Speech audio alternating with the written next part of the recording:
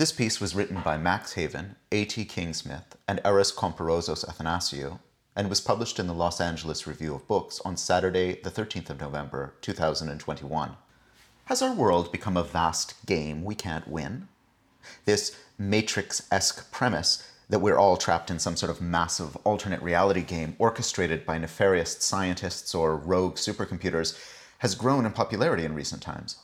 Championed by the likes of Oxford philosophy professors and pseudo-intellectual billionaires, the most sophisticated version of this theory extrapolates from the growing power of computers and evidence about how easy it can be to trick the human mind. Conspiratorial versions of this theory speculate that the weirdness of our age, notably the election of Donald Trump in 2016, suggests that reality is broken because of a flaw in its intelligent and malevolent design. But beyond such fantasies, the notion that we are all stuck in some sort of game we are not intended to win feels commonplace, with worrying results. Around the world, young people are increasingly practicing forms of social withdrawal and pessimistic malaise based on their generally well-founded belief that the late capitalist world holds few opportunities other than hustle, debt, and worry. We should contextualize the recent rise of conspiracy theories, like the notorious and extremely popular QAnon fantasy, within this pervasive mood of cynicism, suspicion, boredom, and defeat. Today, not only do games of all types represent a massive entertainment industry, and not only have they become pivotal to the lives of billions of people, but games also provide a profound cultural font of meaning-making that shapes politics. It has long been recognized that recruitment for the American Armed Forces and the skills of new recruits benefit from a kind of pre-training that mostly boys and young men encounter in the world of games. Alarming reports have recently revealed how the far right are using online games to recruit the same demographic. And so it should probably come as no surprise that in an age when conspiracy fantasies are identified by the White House as a major domestic and international threat, games and gaming should be proposed as an antidote. In November of 2020, the U.S. Department of State and Homeland Security, together with psychologists from the University of Cambridge, launched Harmony Square, a free-to-play online game. The game is premised on the idea that one can inoculate players against conspiratorial fantasies by exposing them to small doses of political misinformation and thus help develop antibodies with which to fight off the real world's fake news. The metaphor of disinformation and conspiracism as a virus was potent even before the pandemic alerted us to the importance of collective, society-wide action of preventing contagion. It has the benefit of making us realize that anyone can be a carrier and can help spread something that is dangerous to the collective good. Quote, "The idea is to empower people to make their own decisions, better decisions, by giving them simple tools or heuristics, simple rules that can help them," reports lead author Anastasia Kozyreeva, a research scientist at the Max Planck Institute for Human Development in Berlin. By slotting players into the role of chief disinformation officer, whose job is to lie and manipulate public opinion to foment political rifts in Harmony Square, an otherwise peaceful town obsessed with democracy, Kozyreeva and her team attempt to educate players by devising a mischievously benign game with which to treat a larger and more sinister one, the rising tide of bizarre conspiracy theories. Yet as well-intentioned as this social impact game may indeed be, we see many limits in Harmony Square. Implicitly grounded in assumptions that see conspiracism as an irrational, emotive reaction that can be ameliorated by more and better facts, the game glosses over the broader social, cultural, and economic contexts of conspiracy movements today. If we're all trapped in a game we can't win, it should come to us as no surprise that people flock together to break the rules of truth, of law, or of convention to find, for a moment, fellow feeling and a sense of purpose.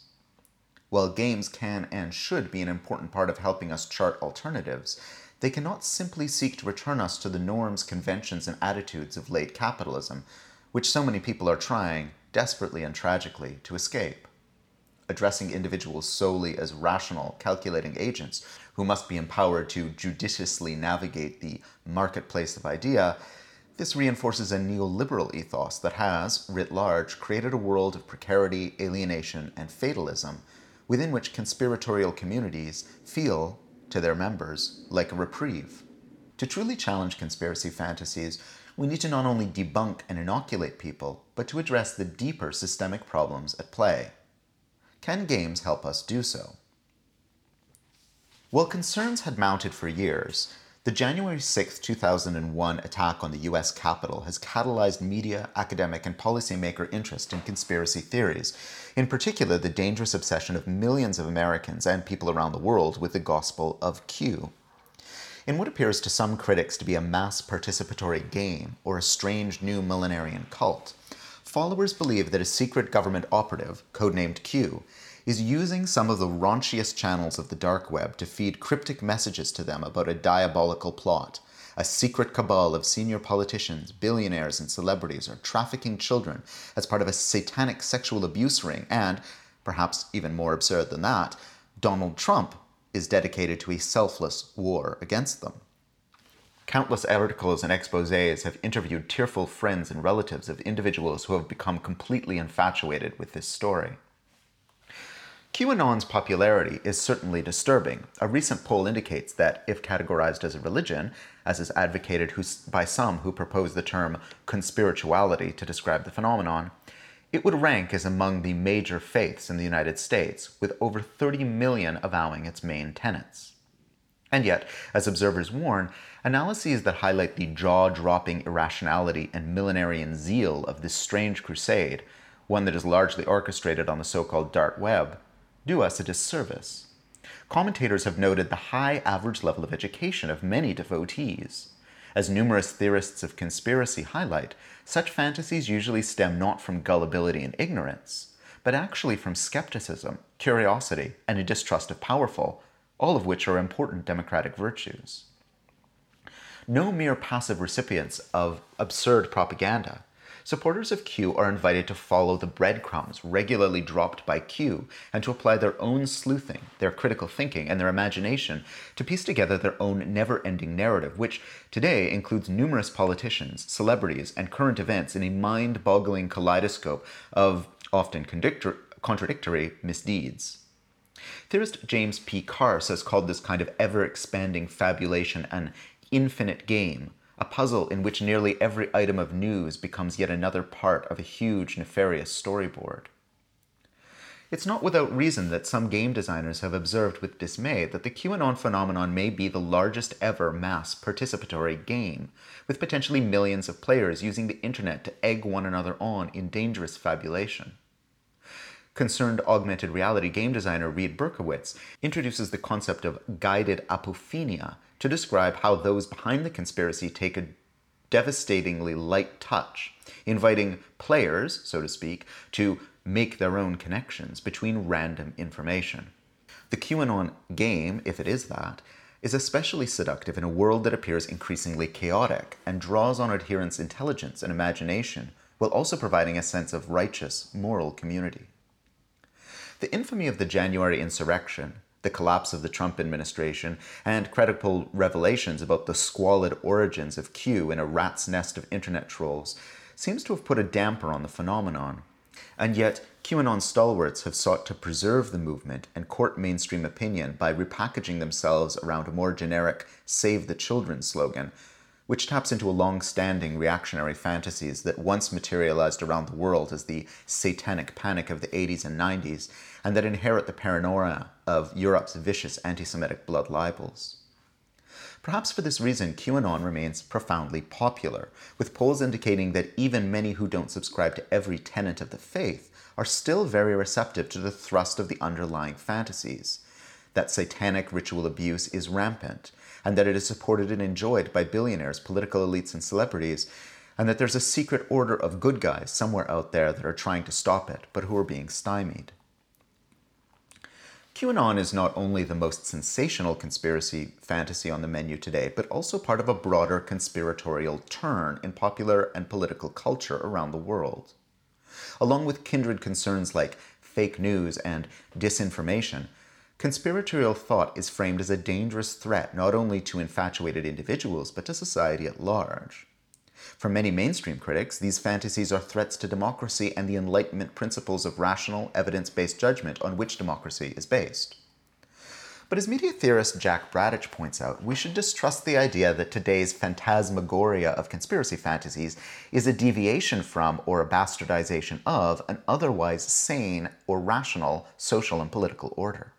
If anything, the last 30 years of neoliberal capitalism have delivered us to a world of unceasing corporate propaganda in the form of advertising and public relations, and bipartisan political bombast, compounded by a 2 decades-long war on terror, whose rhetoric of human rights was weaponized to sell murderous forms of imperialism.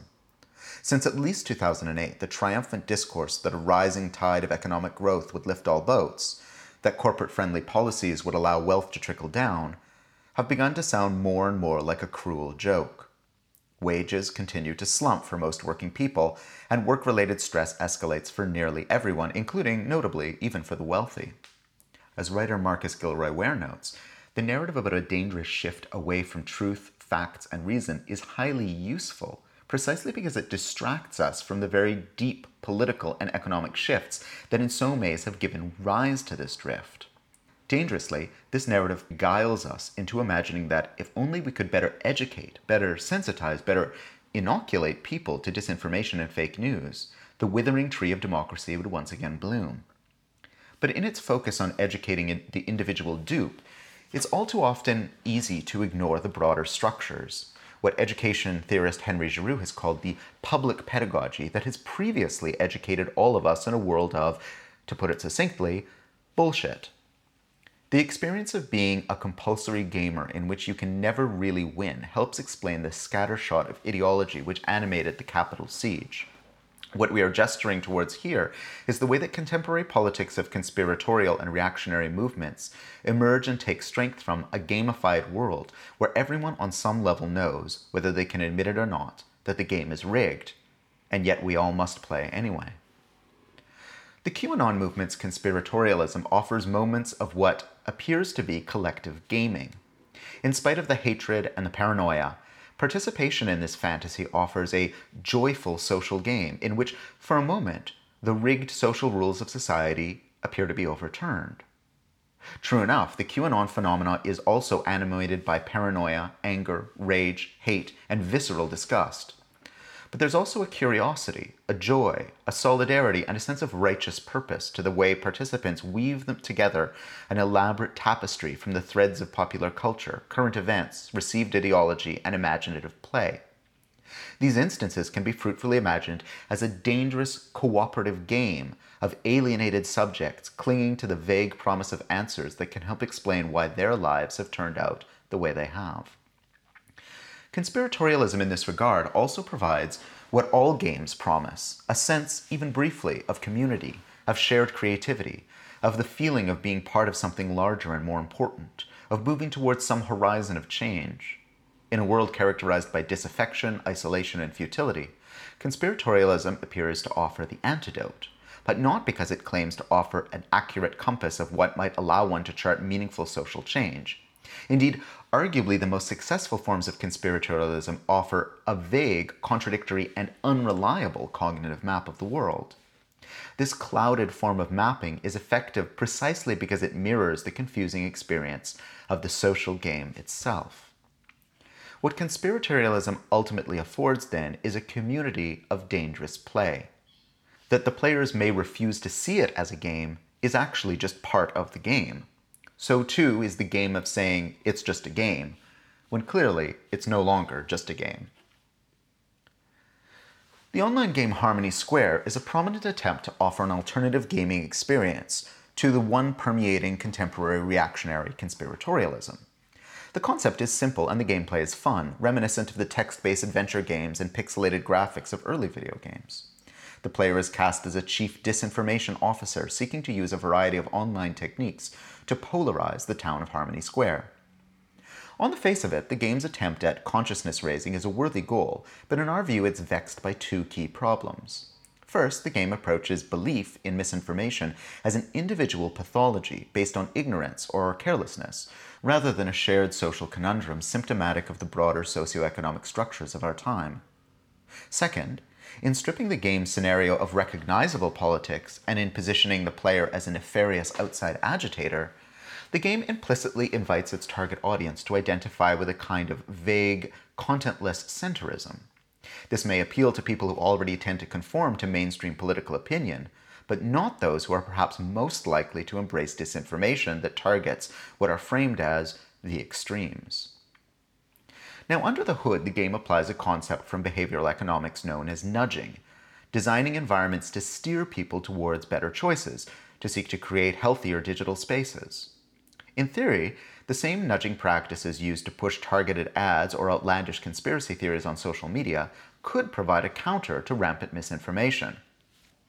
The behavioral nudges informing the game design of Harmony Square are largely based on inoculation theory, which is based on the belief that exposure to weak doses of particular stimuli, in this case, conspiratorial thinking and the techniques behind it, can help people become more resistant to disinformation in the future. By showcasing how you, the malintended actor, can work to incite political division using form manipulation techniques, those are trolling for outrage, abusing emotions to nurture fear and anger, deploying bots and fake social media accounts to increase credibility, and finally polarizing users to create and disseminate conspiracy theories. Harmony Square aims to pre-bunk such attempts before they happen. In contrast to debunking, which responds to fake news and conspiratorialism after it's already spread, pre-bunking seeks to achieve a kind of digital herd immunity. Harmony Square's creators posit that pre-bunking prevents people from being taken in by lies because they can recognize the message that attempt to manipulate the public. According to the game's designers, pre-bunking has proven effective in achieving some of these aims. In a randomized controlled trial published in HKS Misinformation Review, Harmony Square developers asked 681 participants to rate the reliability of a series of tangible and falsified news and social media posts. Those who played the game showed a drop in, quote, perceived reliability of fake news, unquote, by an average of 16% compared to the control group, who played Tetris instead. They were also 11% less likely to share fake news than the control group. What's more, the players' own politics, whether they identified as left or right-leaning, made no difference in such outcomes. However, upon closer inspection, cracks began to appear in the veneer of these promising results. A 2021 paper circulated by MIT researchers found that debunking a claim after participants were exposed to fake news was more effective in combating misinformation because no amount of pre-bunking was able to get people to ignore false, attention-grabbing headlines. It was feedback after the exposure, revealing the hoax and demonstrating to the participants how their attention had been manipulated, that made correct information stick. This raises several questions. How effective can the purported immunization of players be? Given that inoculation only works on people who voluntarily play game, how can designers incentivize new players to challenge their beliefs by playing these games? And, importantly, can a reliance on pre-bunking, introducing questions about, for instance, vaccine efficacy or climate change, in effect sow the very conspiratorial skepticism it's supposed to protect against? The issues with pre-bunking alluded to by such questions are glossed over by a simplistic moral universe that pervades all aspects of Harmony Square. Here, bad actors, that is, trolls and foreign agents, seek to subvert democracy with narratives that run against the status quo, while good actors, politicians and journalists, simply want to get to the bottom of things. Yet, from Watergate to Pizzagate, the long shadow of conspiracy stretches across countless political actors and journalists actively proliferating misinformation for their own ends or for ideological purposes. In White Lies, A Racial History of Post-Truth, Robert Mejia, Kay Beckerman, and Curtis Sullivan point out that the accusation of disinformation has historically been used to both discredit activists seeking to address racial injustice and to normalize white supremacist disinformation. Similarly, many of those labeled as trolls and manipulators are often, in reality, working to hold power to account, but are easily framed as malevolent by those in power. Philosopher David Cody analyzes the underlying problems with approaches to conspiracism that draw on simplified dualisms.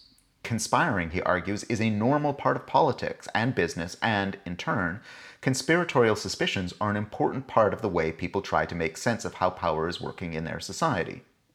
The deployment of the slur, that such sense-making is a conspiracy theory is actually a kind of rhetorical play by those with power and authority, which, ironically, tends to add fuel to the fire by rendering public opinion more cynical. The treatment of emotion in Harmony Square is a case in point. Among the characters in the game are trolls tasked with manipulating a local election by, quote, putting out large volumes of emotionally charged content, unquote, that can trick voters into, quote, acting on emotion, unquote. Yet by reducing emotions to rage bait of extreme opinions, such rhetoric conceals the fact that emotional appeals are commonplace in politics. After all, Obama's invocation of hope and change were just as emotionally charged as Trump's twisted promise to make America great again. True enough, emotions can cloud sound judgment, but repeating the story that conspiracies proliferate because people don't care about facts has, in many ways, become its own conspiracy fantasy, one that positions those who espouse it as in a self-aggrandizing, rational political center, beset on all sides by irrational extremists. But what if the centrist position, as Tariq Ali suggests, ultimately is just an emotionally driven preference for an irrational status quo that amounts to a defense and normalization of an extremist form of neoliberal capitalism? But there is a broader issue at work here.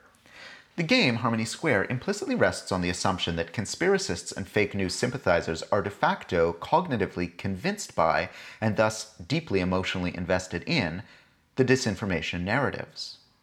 It presumes that they are unable to distinguish fact from fiction.